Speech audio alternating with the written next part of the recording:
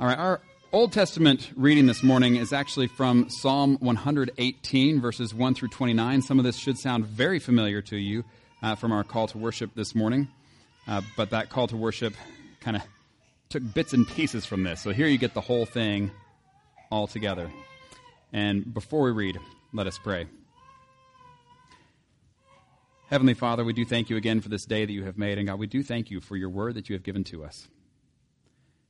God, we do pray that you would help us this morning, that you would open our eyes, that you would open our ears, that as we hear your word read and proclaimed, that we would have a better understanding of who you are and how we are to relate to you and to this whole world. Lord, we pray all of this in Jesus' name. Amen. Psalm 118, verses 1 through 29. Give thanks to the Lord, for he is good. His love endures forever. Let Israel say, his love endures forever. Let the house of Aaron say, his love endures forever. Let those who fear the Lord say, his love endures forever. When hard pressed, I cried to the Lord. He brought me into a spacious place. The Lord is with me. I will not be afraid. What can mere mortals do to me? The Lord is with me. He is my helper. I look in triumph on my enemies. It is better to take refuge in the Lord than to trust in humans. It is better to take refuge in the Lord than to trust in princes. All the nations surrounded me, but in the name of the Lord I cut them down. They surrounded me on every side, but in the name of the Lord I cut them down. They swarmed around me like bees, but they were consumed as quickly as burning thorns. In the name of the Lord I cut them down. I was pushed back and about to fall, but the Lord helped me. The Lord is my strength and my defense. He has become my salvation. Shouts of joy and victory resound in the tents of the righteous. The Lord's right hand has done mighty things. The Lord's right hand is lifted high. The Lord's right hand has done mighty things. I will not die, but live, and will proclaim what the Lord has done. The Lord has chastened me severely, but he has not given me over to death. Open for me the gates of the righteous. I will enter and give thanks to the Lord. This is the gate of the Lord, through which the righteous may enter. I will give you thanks, for you answered me. You have become my salvation. The stone the builders rejected has become the cornerstone. The Lord has done this, and it is marvelous in our eyes. The Lord has done it this very day. Let us rejoice today and be glad. Lord, save us. Lord, grant us success. Blessed is he who comes in the name of the Lord. From the house of the Lord we bless you. The Lord is God, and he has made his light shine on us. With boughs in hand, join in the festal procession up to the horns of the altar. You are my God, and I will praise you. You are my God, and I will exalt you. Give thanks to the Lord, for he is good. His love endures forever.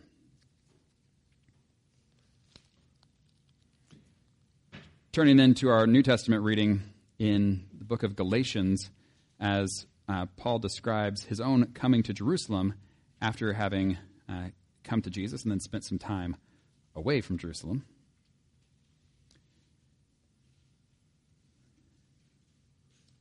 Galatians 2, 1 through 10. It says, Then after 14 years I went up again to Jerusalem, this time with Barnabas. I took Titus along also. I went in response to a revelation, and, meeting privately with those esteemed as leaders, I presented to them the gospel that I preach among the Gentiles. I wanted to be sure I was not running and had not been running my race in vain. Yet not even Titus, who was with me, was compelled to be circumcised, even though he was a Greek. This matter arose because some false believers had infiltrated our ranks to spy on the freedom we have in Christ Jesus and to make us slaves. We did not give in to them for a moment, so that the truth of the gospel might be preserved for you. As for those who were held in high esteem, whatever they were makes no difference to me. God does not show favoritism. They added nothing to my message. On the contrary, they recognized that I had been entrusted with the task of preaching the gospel to the uncircumcised, just as Peter had been to the circumcised. For God, who was at work in Peter as an apostle to the circumcised, was also at work in me as an apostle to the Gentiles. James, Cephas, and John, those esteemed as pillars, gave me and Barnabas the right hand of fellowship when they recognized the grace given to me. They agreed that we should go to the Gentiles, and they to the circumcised. All they asked was that we should continue to remember the poor, the very thing I had been eager to do all along. This is the word of the Lord. Thanks be to God. Well, those of you who have been here kind of week after week, especially recently, might expect that we would continue the story of Genesis that we have been going through, but we're not going to do that today. We will get back to it. I know we're like 90% of the way through already, and you're like, we can't stop now. We're not going to stop. But we are going to pause for just a little bit, kind of like we did back in December when we paused our series through Genesis and looked at a few of the texts in the book of Matthew as we were looking at Christmas and Jesus coming and what that means. And so today the sermon is actually titled The Son of David Part 2 because the Son of David Part 1 was actually the Sunday before Christmas. And so I hope and I trust you remember everything that we said that day and just think back however many months ago that was, for those of you who forgot. We were looking at the beginning of the Gospel of Matthew and the way that Matthew tells the story of Jesus and the way that he begins the whole telling of the story of Jesus. He begins with a genealogy of all things, and he says, this is the genealogy of Jesus, the Messiah, the son of David, the son of Abraham. And then he goes through all these names from the Old Testament, connecting Jesus to all that came before as relates to the promises of God and what he has promised to his people, that he is going to send someone who is going to be this anointed one, that's what Messiah means, who is going to be in the line of David, that was a kingly line, who is going to be anointed as this new king, this son of David, who is also going to be the son of Abraham, through whom there's this promise that someone's going to come to be a blessing to all the world. And so that is how Matthew opens his gospel. That's a pretty big claim in that opening sentence, isn't it? That this is the genealogy of Jesus, the Messiah, the son of David, the son of Abraham. He's the guy. All this stuff that we've been waiting for, all those things, those promises from the Old Testament that have been coming forward, and we've been wondering how this is all going to come to fulfillment, and it all just pinpoints right on Jesus. This is him. He is the one. And so this is, we're going to look later at Matthew now. We're actually going to start in chapter 20, and I was tempted to start with just chapter 21, just the section on Palm Sunday, of Jesus riding into Jerusalem on Palm Sunday. But it's so easy to get things kind of out of their whole context. So I was like, well, we need to get a little bit more than this. And then just kept going. And so I'm just going to read the whole book of Matthew to you now. Okay, not quite, but we're going to start in chapter 20, verse 20, and actually go all the way forward to 21:17. And this will be more than we can then cover here in detail. But so really the important part is just listening to this read. And I'll have some things to say after. But listen to how Matthew tells of Jesus as he approaches Jerusalem and then what he does while he's there. Here we go. This is Matthew 20, starting in verse 20 and going to 21:17. It says, Then the mother of Zebedee's sons came to Jesus with her sons, and kneeling down, asked a favor of him. What is it you want? He asked. She said, Grant that one of these two sons of mine may sit at your right and the other at your left in your kingdom. You don't know what you're asking, Jesus said to them. Can you drink the cup I am going to drink? We can, they answered. Jesus said to them, You will indeed drink from my cup, but to sit at my right or left is not for me to grant. These places belong to those for whom they have been prepared by my Father. When the 10 heard about this, they were indignant with the two brothers.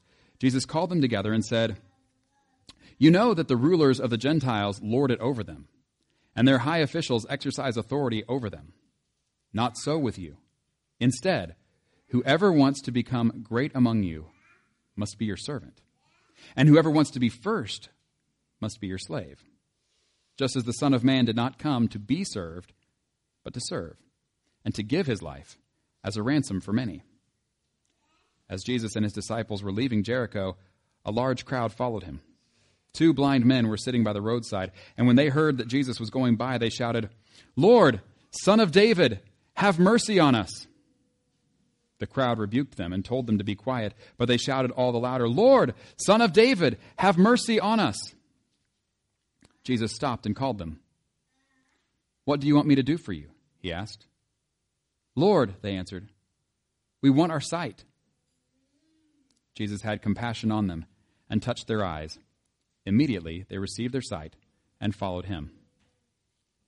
As they approached Jerusalem and came to Bethphage on the Mount of Olives, Jesus sent 2 disciples, saying to them, "Go to the village ahead of you, and at once you will find a donkey tied there, with her colt by her.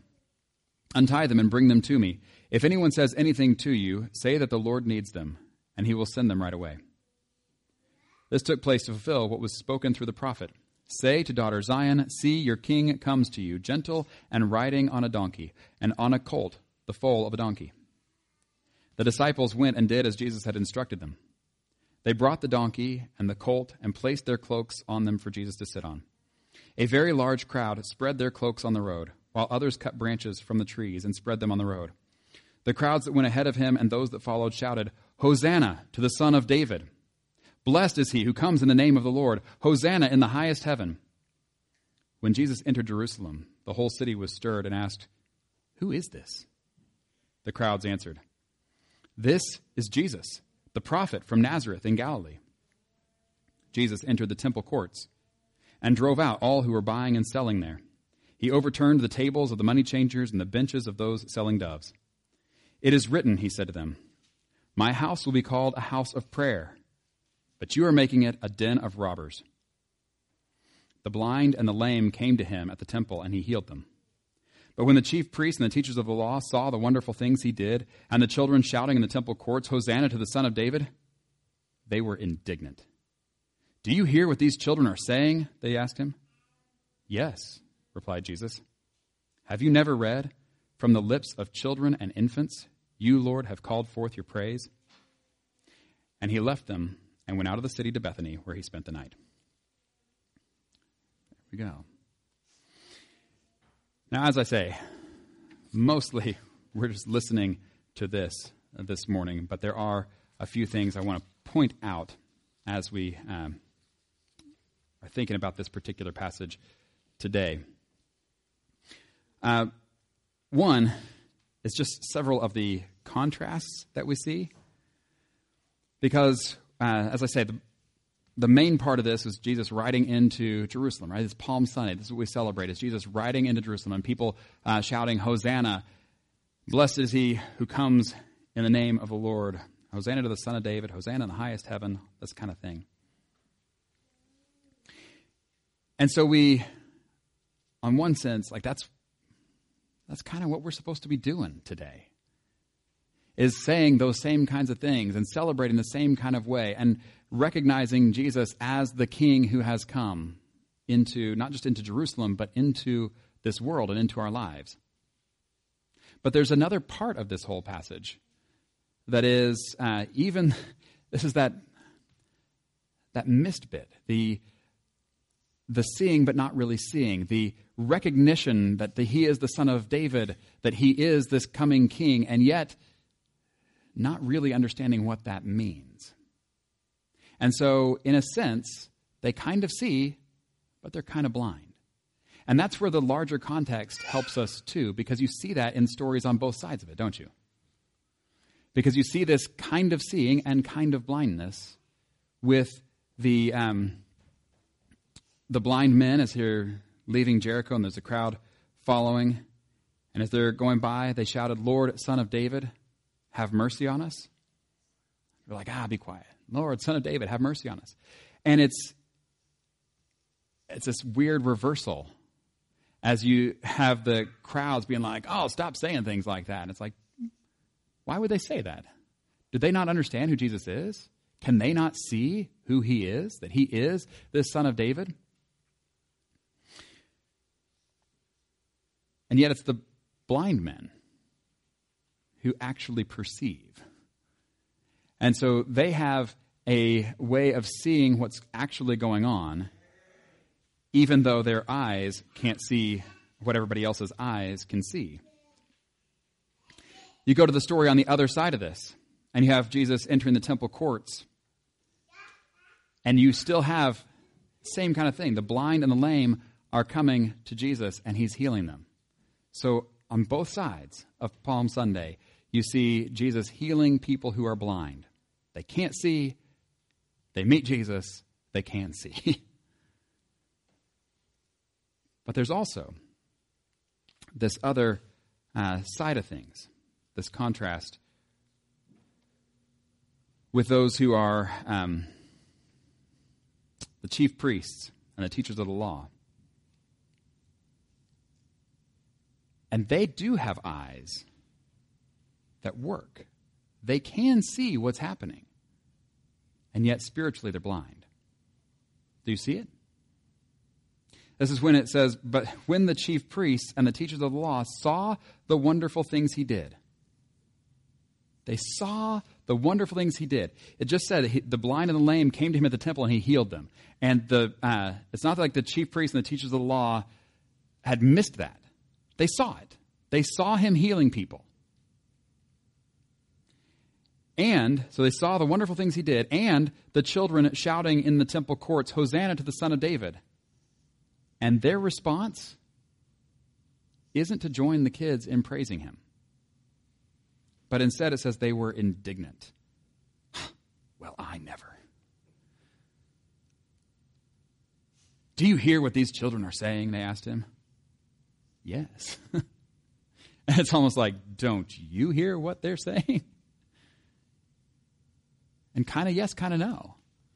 And so you have this contrast between the blind men who actually see Jesus for who he is, and the people who have eyes that work, who can see, who are actually blind because they don't see Jesus for who he really is. All they see is him as a threat to their way of doing things.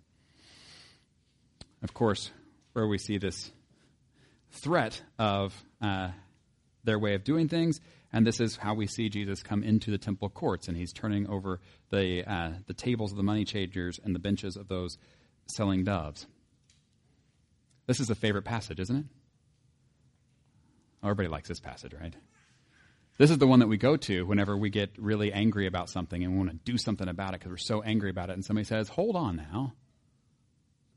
Maybe you shouldn't be like that if you're going to be following Jesus. And then the response, of course, is, well, Jesus got mad. Jesus turned over the tables, etc., right? This is very common. This is a very favorite thing. In fact, I'm not willing to bet, but I would guess that you have either heard someone say this or said it yourself within the last year as a way of saying that, oh, well, what I'm doing is right because, after all, Jesus got mad and did this. Yeah? Fair? You heard this? You said this? No? Yes? People saying it this morning, like, I don't want to say it now. Here's the problem with it. Is we are all too easily blind to our own selves and our own sinfulness. And we are all too easily self-deceived. We fall into the same problem that these chief priests and teachers of the law had. And we find ourselves doing things that aren't really what God has called us to do. They're kind of these peripheral things that maybe they're not bad in and of themselves, but we start taking those things and making them central. And so these things that they're doing, this buying and selling and all of that, it's not that stuff even was necessarily bad. Had it been done outside of the temple, had it been done a little bit differently, and had the central thing remained the central thing. But what had happened instead is that they were taking these outside things and making them the central things. And they saw no problem with that. And Jesus very much did. Because this is something that is not helping people to come to God, but it's actually become a barrier to what it means to worship God in spirit and in truth. And so, yeah, he turns that over. But but the problem is we start using that as an excuse to do our own anger things. And this, to me, I'm sorry for the graphic nature of the following illustration. But the best illustration I could come up with for what this is like, this kind of using this incident to justify our own stuff, it would be like a man having an affair and then saying to his wife, I don't understand why you're so upset. I mean, Jesus hung out with prostitutes. Right? And if you were to hear that, you would respond and say, that is ridiculous. That should be our response when we use this passage to justify doing what we want instead of actually following Jesus. This is why we also included the earlier passage, because you remember what Jesus said to the blind men when they're calling out to him, Lord, Son of David, have mercy on us. What do you want?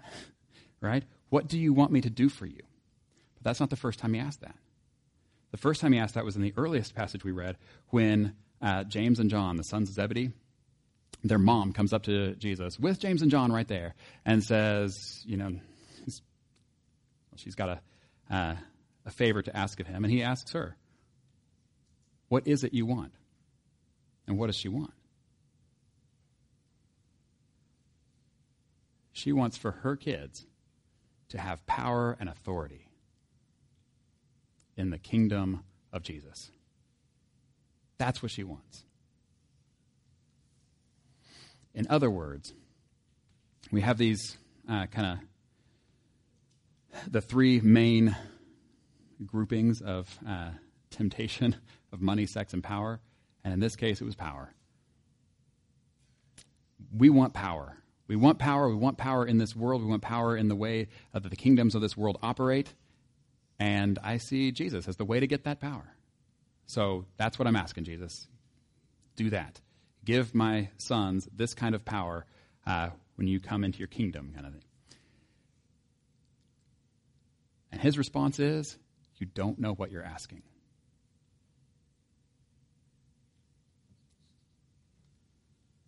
Jesus is not a means to an end. He's the end. He is a means and the end. And his kingdom is not like the kingdoms of this world. This is where the people on Palm Sunday kind of got it but didn't get it. They kind of saw, but they were kind of still blind.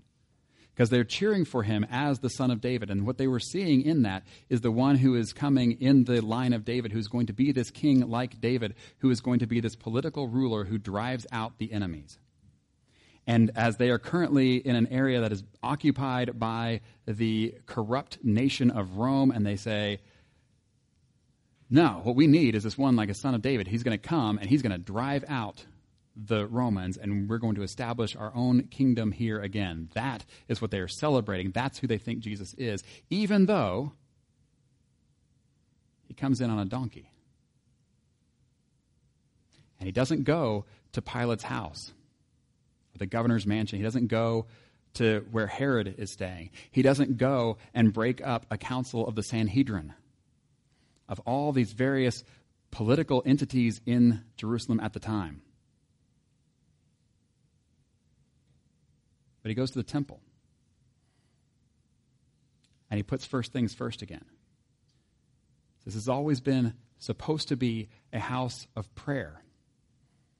This is supposed to be a place where people can meet with God. And the very people who are supposed to be helping that happen have gotten in the way.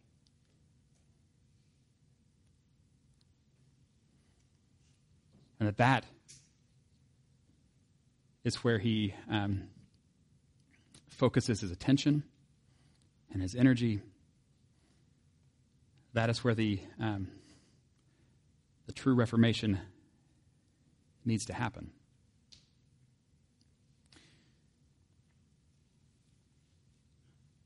Our tendency is to be like James and John's mom. If Jesus were to come to you, what is it you want? What do you think would fix the problems that you see? how many of us would answer, well, if we just had more political power? Or if I just had more power and authority with sphere of influence kind of thing, if I could just tell people how to do it and then we just do it that way.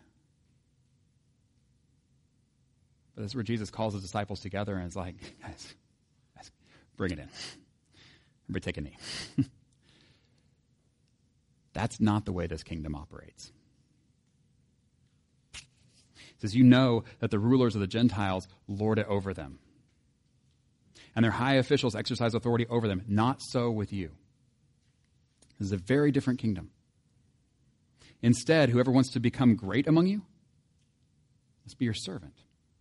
Whoever wants to be first must be your slave, just as the Son of Man did not come to be served, but to serve, and to give his life as a ransom for many.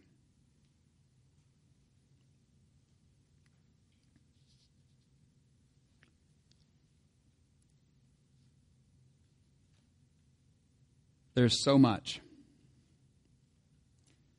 that we can see and still be blind.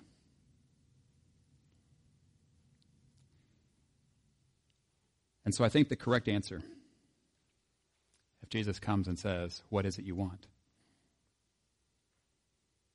Is, Lord, Son of David, have mercy on us.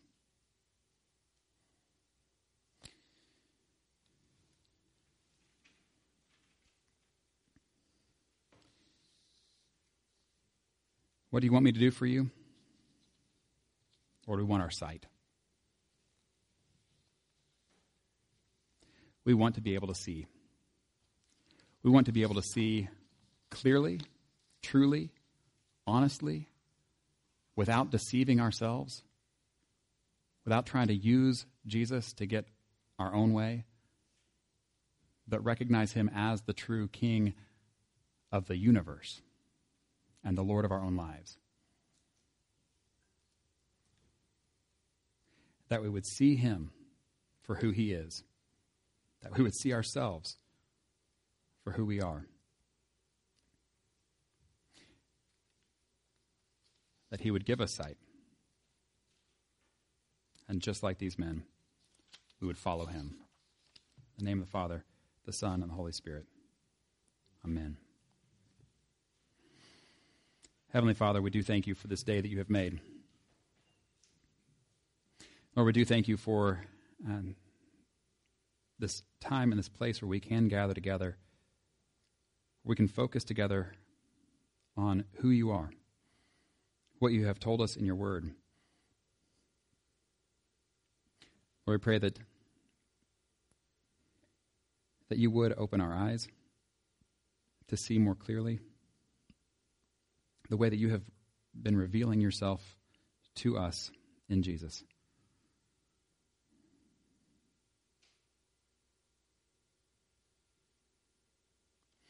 Lord, we ask that you would help us to see you, to see ourselves, to see this world more from your perspective that is true and right. Lord, we ask that you would keep us from our favorite self-deceptions. Help us to help each other. And Lord, we pray all of this in the name of Jesus, who taught us to pray, saying, Our Father, who art in heaven, hallowed be thy name. Thy kingdom come, thy will be done, on earth as it is in heaven. Give us this day our daily bread. Forgive us our debts, as we forgive our debtors. Lead us not into temptation, but deliver us from evil. For thine is the kingdom, and the power, and the glory forever. Amen.